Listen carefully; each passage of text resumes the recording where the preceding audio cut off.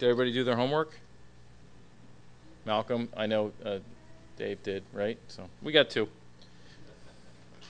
That's okay. We'll read it again. There will be no review of where we've come from. We don't have time for review. If you weren't here for the other 2, I think they might have taped them. Is that correct? So you can get those to catch up, and we have the listing of the scripture of where we came from. We left off.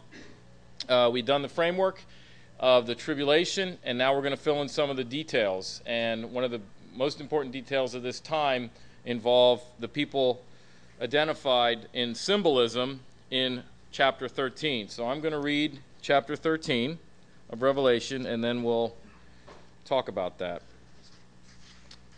And the dragon stood on the sand of the seashore. Then I saw a beast coming up out of the sea, having 10 horns and 7 heads, and on his horns were 10 diadems, and on his heads were blasphemous names. And the beast which I saw was like a leopard, and his feet were like those of a bear, and his mouth like the mouth of a lion. And the dragon gave him his power and his throne and great authority. I saw one of his heads as if it had been slain, and his fatal wound was healed. And the whole world was amazed and followed after the beast. They worshipped the dragon because he gave authority to the beast, and they worshipped the beast, saying, "Who is like the beast, and who is able to wage war with him?" There was given to him a mouth speaking arrogant words and blasphemies, and authority to act for 42 months was given to him. And he opened his mouth in blasphemies against God, to blaspheme his name and his tabernacle, that is, those who dwell in heaven. It was also given to him to make war with the saints and to overcome them. And authority over every tribe and people and tongue and nation was given to him. All who dwell on the earth will worship him, every one whose name has not been written from the foundation of the world in the book of life of the Lamb who has been slain.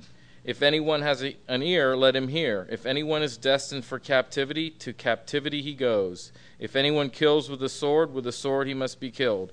Here is the perseverance and the faith of the saints.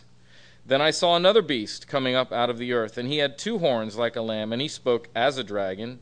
He exercises all the authority of the first beast in his presence, and he makes the earth and those who dwell in it to worship the first beast, whose fatal wound was healed.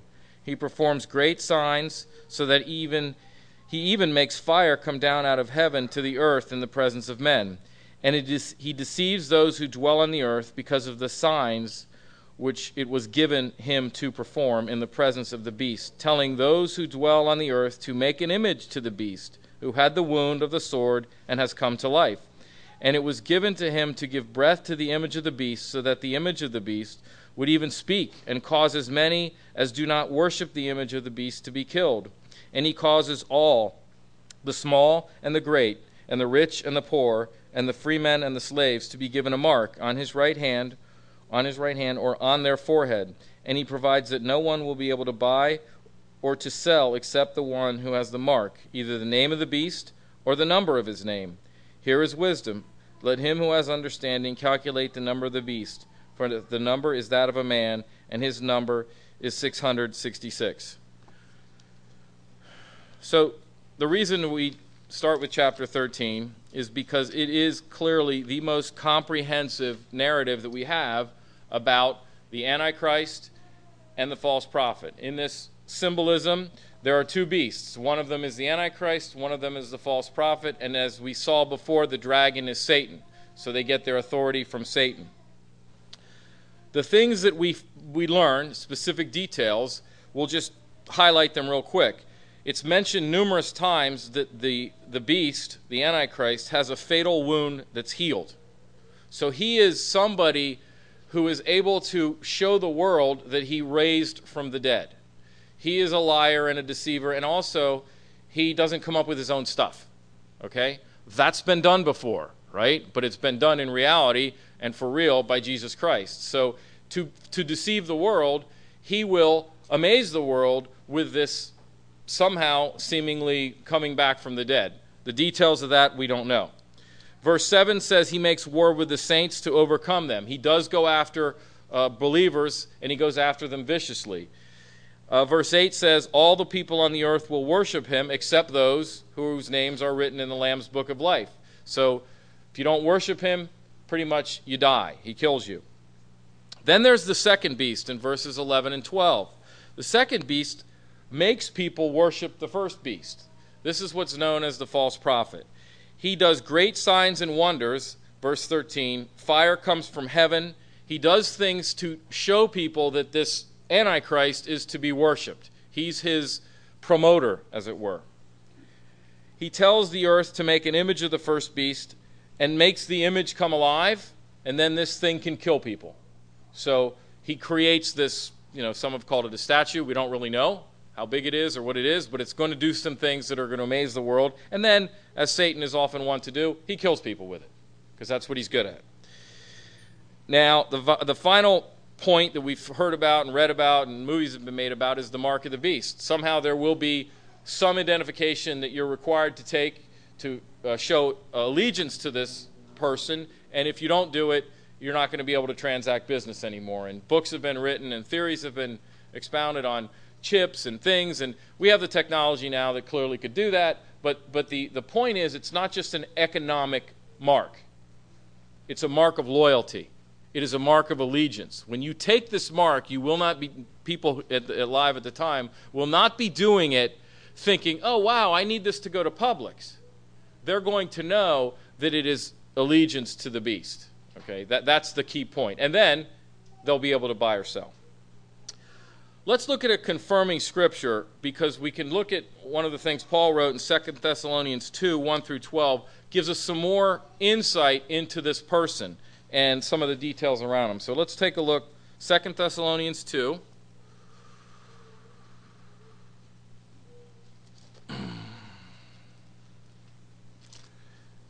And I'll go ahead and read that. It's Paul speaking to the church in Thessalonica.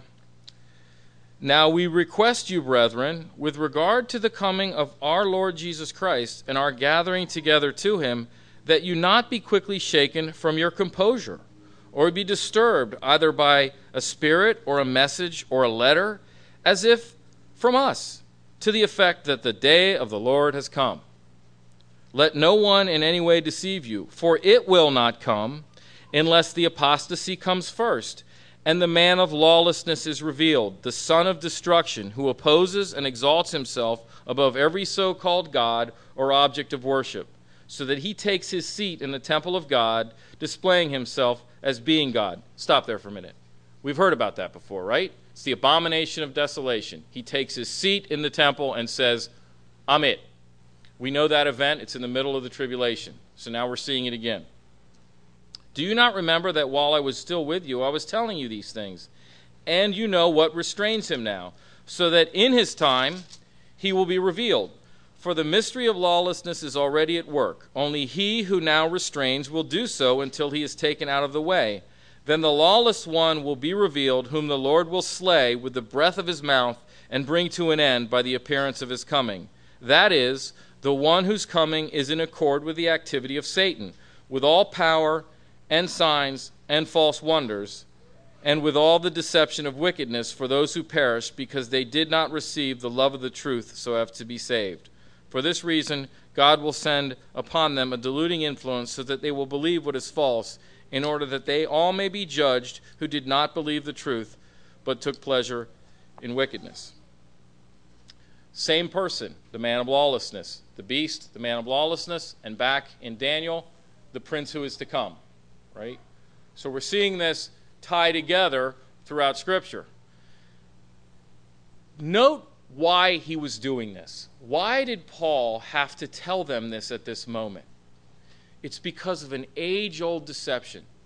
Okay? What did he say the people were afraid of? Someone told you the day of the Lord has already happened. Right? That lie is being told today. All right? You'll hear in the church, or the so-called church, people that say all of these things occurred by 70 AD. Jesus is, the judgment occurred and is done. Okay? Or a millennialist who say, we're in the millennium. It's not really 1,000 years, and it's now. How's that working out for you? Not too good. Well, the point I want to make is this lie that is continued to be told throughout centuries started here. It's not new. They will tell you our idea is new about literal interpretation of Scripture. Oh no. They're both old. The lie is old and the truth is old.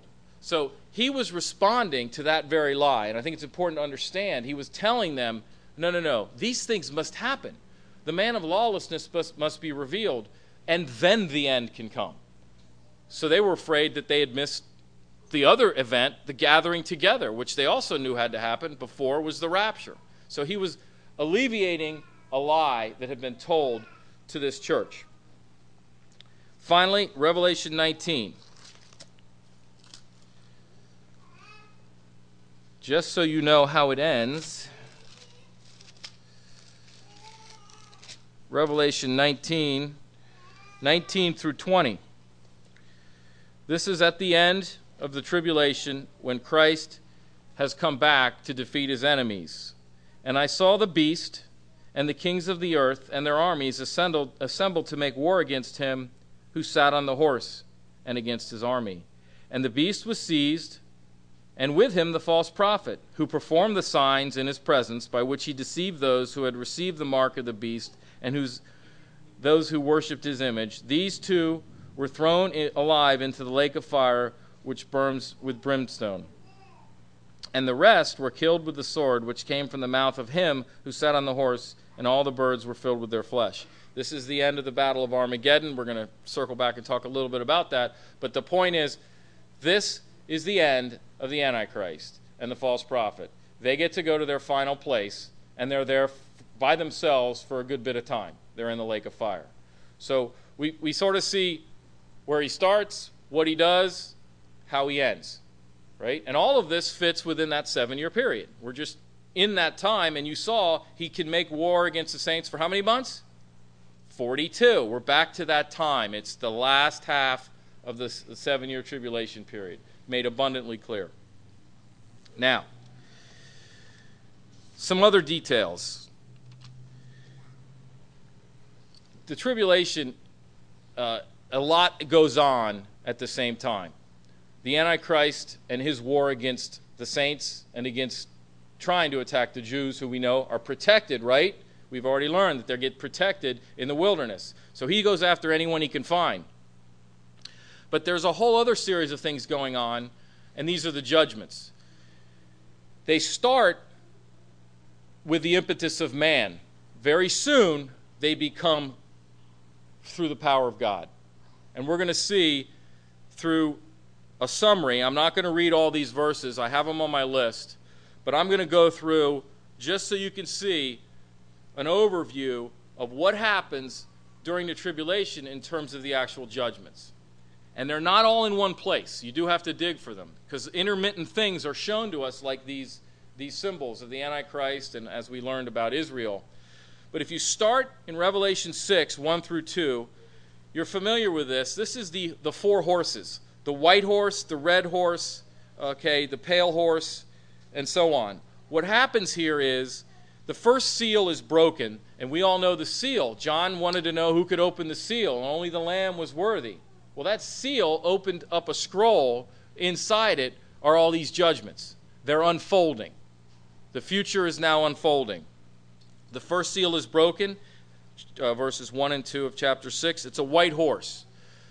It's believed that represents, it says conquering, the ability to conquer and cause yourself to gain power.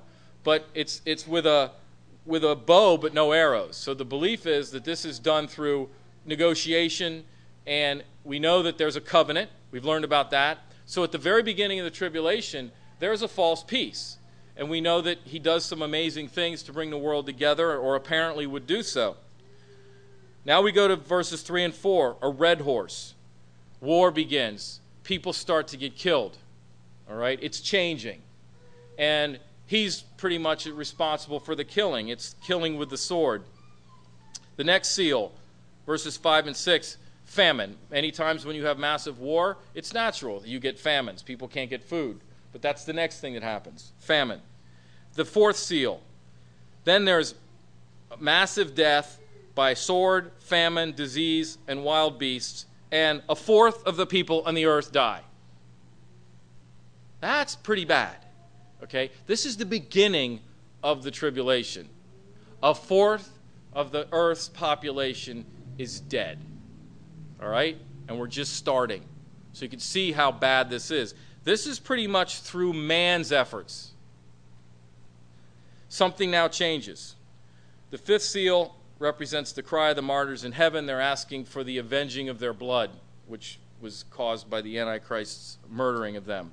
Then the sixth seal, verses 12 through 17. Let's take a look at that, because it marks a change. So we're in chapter 6, verses 12 through 17. And I looked, and he broke the sixth seal, and there was a great earthquake, and the sun became black as sackcloth made of hair, and the whole moon became like blood, and the stars of the sky fell to the earth, as a fig tree casts its unripe figs when shaken by a great wind. The sky was split apart like a scroll when it is rolled up, and every mountain and island were moved out of their place. Then the kings of the earth and the great men, the commanders and the rich and the strong, and every slave and every free man, hid themselves in the caves and among the rocks of the mountains. And they said to the mountains and to the rocks, "Fall on us, hide us from the presence of him who sits on the throne and from the wrath of the Lamb, for the great day of their wrath has come, and who is able to stand?" Well, now they recognize who's responsible. They see that it is the wrath of the Lamb. Something interesting I noticed in here, just a sidelight, that we can't always get our doctrine from songs, even really, really good ones. Okay, one of my favorite songs that we sing, "It Is Well With My Soul." Take a look at page 393 of your hymnal for a minute. I want to show you something. Okay? Again, I love this song, and it's going to be one of my favorites no matter what. But if you read this, something's a little confusing here. And Lord, the last verse, "And Lord, haste the day when the faith shall be sight. The clouds be rolled back as a scroll. The trump shall resound, and the Lord shall descend." Really? That's really not what happens. That's not true. Okay? The earth, the sky being rolled like a scroll, we just read it. Jesus is not descending. Okay? That's not happening here. Okay? So, my point is, sometimes we read stuff or hear stuff and we jumble it in our heads. That's really not where the scroll thing goes on. It's when the sixth seal happens and something happens to the sky that's amazing. But this is the very beginning of the tribulation. Clearly it's not the rapture, and it's not the return of Christ when he comes down at Armageddon, right? So, little tidbit. Got to be careful when you're reading what men write. So now we go to the seventh seal, chapter 8. That's in chapter 8. We move ahead because we had an interlude. We were introduced in chapter 7 to the 144,000. It's kind of put in there. They exist throughout the tribulation, but we're going to keep going with the seals to keep the chronology. Silence in heaven for a half an hour. Then we go with the trumpets. Trumpet 1, a third of the earth, trees, grass are burned. Trumpet 2, a third of the sea becomes blood, a third of the sea creatures die, a third of the ships destroyed. Trumpet 3, a third of the fresh water is poisoned. Trumpet 4, a third of the sun, a third of the moon, a third of the stars are darkened. I don't know how he does that. Somehow the light is reduced by a third. Fifth trumpet, stinging locusts attack men who want to die but can't. This one sounds particularly annoying. I was wondering if maybe one of our gospel charts, stinging locusts will attack you and you'll want to die but you can't. No? Malcolm says no. How about the next one? The four angels are going to kill a third of mankind. No, you don't want to put that up either. Yeah. Sixth trumpet, 4 angels kill a third of mankind. And they have a 200 million something army. There's theories that could be men, and they've said China because they have that many people. Others believe these are just angels. These are demons with the armies of these 4 angels. Not clear. But what is clear is a third of mankind is dead. Now, we get to the worst part. The seventh trumpet, this is chapter 11, verse 15, it's introduced, and we go to the seven bowls, the final wrath of God. Chapter 16 is where they're actually laid out, because a lot of other things are discussed in the middle, and we'll go through quickly. Verse 2, loathsome sores. Verse 3 of chapter 16, the entire sea is now blood. Okay? It started getting there, now it's done. All fresh water is blood. You pretty much realize that you couldn't live much longer anyway. So we are getting to the end. Intense heat, verse 8. Verse 10, darkness and pain. Verses 12 through 15, the Euphrates River dries up. And also, if you look in those that section of chapter 11, something else occurs, getting the world ready for the return of Christ. Take a look at 12 through 17.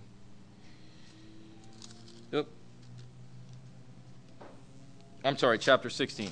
I was looking at the wrong reference. Chapter 16, it says, and it says in verse 16, and they gathered them together to the place which is in Hebrew called Har-Mageddon, which that's the ancient city of Megiddo. I've been there. It's a big city built up on many levels, because over history they create these tells, they call them. Well, if you look out and you stand on top, there's just this massive plain called the Jezreel Valley. You can't see the end of it. It's huge, okay? And that's the place. So, I was like, this is where it's all going to happen. You stand there and you're just like, it shakes you up, because you know it's going to happen there. We read it in advance. So they're all gathering there. And then if we fast forward now to chapter 19, we see Christ's return. They're all gathered at this place, the armies of the earth. Verse 11, chapter 19, and I saw heaven opened, and behold, a white horse, and he who sat on it is called Faithful and True, and in his righteousness he judges and wages war. His eyes are a flame of fire, and on his head are many diadems, and he has a name written on him which no one knows except himself. I've heard people ask, what's that name? No one knows. He is clothed with a robe dipped in blood, and his name is called the Word of God. And the armies which are in heaven, clothed in fine linen, white and clean, were following him on white horses. From his mouth comes a sharp sword, so that with it he may strike down the nations, and he will rule them with a rod of iron. And he treads the winepress of the fierce wrath of God the Almighty. And on his robe and on his thigh he had a name written, King of Kings and Lord of Lords. Then I saw an angel standing in the sun, and he cried out with a loud voice, saying to all the birds which fly in mid-heaven, Come, assemble for the great supper of God, so that you may eat the flesh of kings, and the flesh of commanders, and the flesh of mighty men, and the flesh of horses, and those who sit on them, and the flesh of all men, both free men and slaves, and great. And then we read the next part, which is the Antichrist and the false prophet are thrown into the lake of fire. So, Christ has returned. He kills everybody with the sword of his mouth. Now, I don't know that he needs to have a sword coming out of his mouth. He just slays everybody. They're all dead, it says. So who's left? Who's left? Anybody? True. That's true. Anybody else? What? They're left? What did we learn about Israel? Where are they? Where are they? That's where they are. Those 1/3 believing Israel, they're still here. They're not killed because they believed and they were protected. They're still here after Christ returns at Armageddon. And what are they waiting for? It's time. It's time for the 1,000 years. So if you go to Revelation 21 through 7, you see what's next.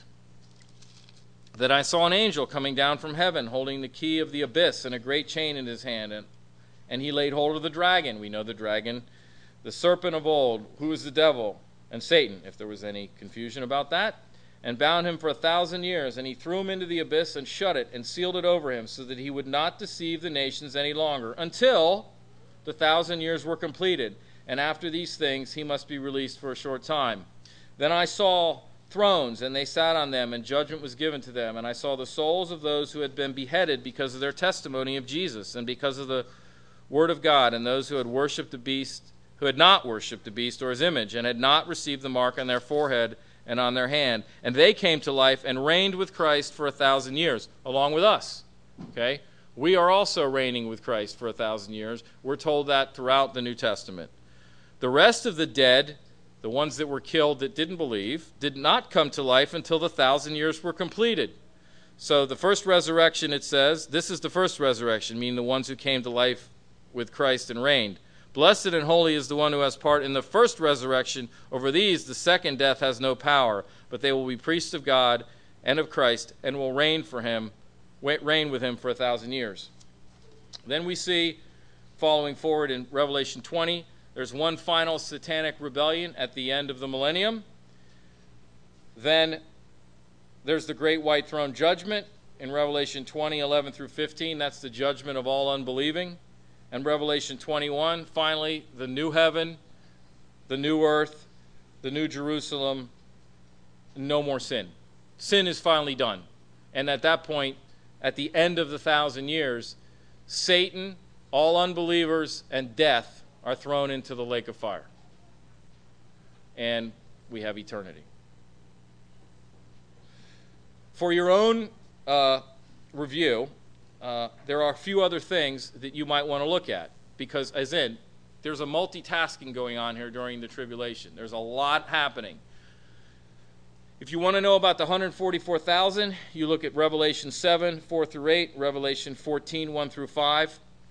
This describes the witnesses, the 12,000 from each tribe that will be actual gospel witnesses. And then there's two special witnesses in Revelation 11 that prophesy for 1,260 days. We know what that is. It's the second half of the tribulation. We also see throughout, there's killing of believers. It happens throughout the tribulation. Revelation 6, 12, 20, and 7. And one of my favorites, I'll close with this. Take a look at Revelation 14:6. This is a special event that happens right before the worst of the worst, which are the bowl judgments. Chapter 14, verse 6. And I saw another angel flying in mid-heaven, having an eternal gospel, to preach to those who live on the earth, and to every nation, and every tribe, and every tongue, and people. And he said with a loud voice, Fear God, and give him glory, because the hour of his judgment is come. Worship him who made the heaven and the earth and the sea and springs of waters. This, it says he's preaching an eternal gospel. One of the things that we all know, and it's documented by Christ in Matthew 24:14, he said that this gospel will be preached to the whole world and then the end will come, right? We're very familiar with that. And what we're always told is it's our job, right? You got to get out there and you got to go to every corner of the earth. And until you do, right, until you do your job, okay, Jesus just can't come back, right? Well, really? I mean, first of all, does that really make sense that, it's up to us to bring him back? No, we're to give the gospel because we're commanded to. But if you want to look at the literal interpretation, what happens right before the end? Right before the end, an angel flies around the whole earth giving the gospel to every man. Right? I think that's the interpretation that makes the most sense to me as to how that happens. But, it's something that, you don't hear a lot. And I think it's just interesting. And finally, the one other thing that you'll see if you look at Revelation 17, 18, and 19, 1 through 5, is judgment on the world system. It's referred to as Babylon. The whole economic system of the world that men rely on and love and seek after. There's also, during the tribulation, God's judgment on it all. And it's referred to as Babylon and that system. So you can read that and see how that's also judged at the same time all these other events are going on. 4 minutes over. It's pretty good, huh? Any questions? Yeah, Yes.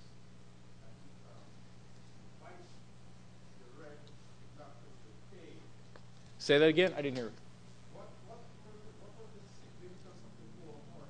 Okay, they represent the very beginning of the tribulation and certain events. And it's not like that the person is on a horse and riding. What it's saying is the first event represents conquering, and a white horse represents a form of conquering without war. In other words, like if you go to Daniel and we see that the Antichrist makes a covenant, it ties to a peace through agreement. Okay? The next thing that happens, a red horse, and it signifies death starts to happen, and it says that. So the horses, and then you have the pale horse, which is famine, right? And then the black horse, which is everything all together. So it builds on itself, but it's reflective of the things that are happening on the earth.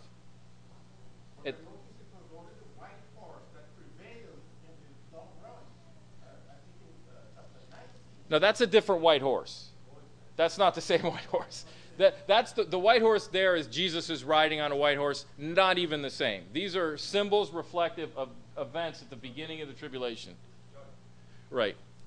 The church is. No, the church is not here. But it's another great form of imitation. What is? The white horse. Right. Right. Look at it. The scroll in chapter 13, full of it. Full of it. It's like you said, he has no personality. He doesn't. And here's the thing about Satan, okay? You know, you could sit there and say, why is he doing what he's doing? Okay? Because it says, we read, that there's a place where he knows he has a short time when he's thrown down. What do you mean you have a short time? You believe this stuff? Short time for what? Aren't you going to fix it all for yourself? He knows what God says, but I really think he thinks he can change it. Otherwise, it would make no sense for him to do what he does. He thinks his pride, which was why he fell in the first place, is so magnificent that he thinks he can really change this. But yet, he reads it and also knows that his time is short. So, I'm not sure he fully believes it. But I didn't say it had any. No. I didn't say it doesn't have any significance. I just don't think anyone knows it yet. Like we've heard all the speculation. It ties to his name. It's somehow tied to his name, but I don't know. I think too is it's more of a symbol than just no God. He's the pinnacle of what man is apart from God. Like the world proving that they don't want God in anything. But it says let him calculate. Like it implies that there's something that can be done to figure it out. It's not. It's a little different than just saying it's enigmatic of man. But the problem is we don't know yet, and it's okay. I mean, we don't really need to know. I mean, the people that need to know are the ones that are going to be there then, and that's the thing. The more you know about this, and the more you're able to confidently communicate it to people that start to ask these questions, they're not going to care about what happened in the Old Testament. They're going to want to know what's going to happen to them. They really are. So I think it's good to know, and then you study it. You'll learn as you go along. Let's pray.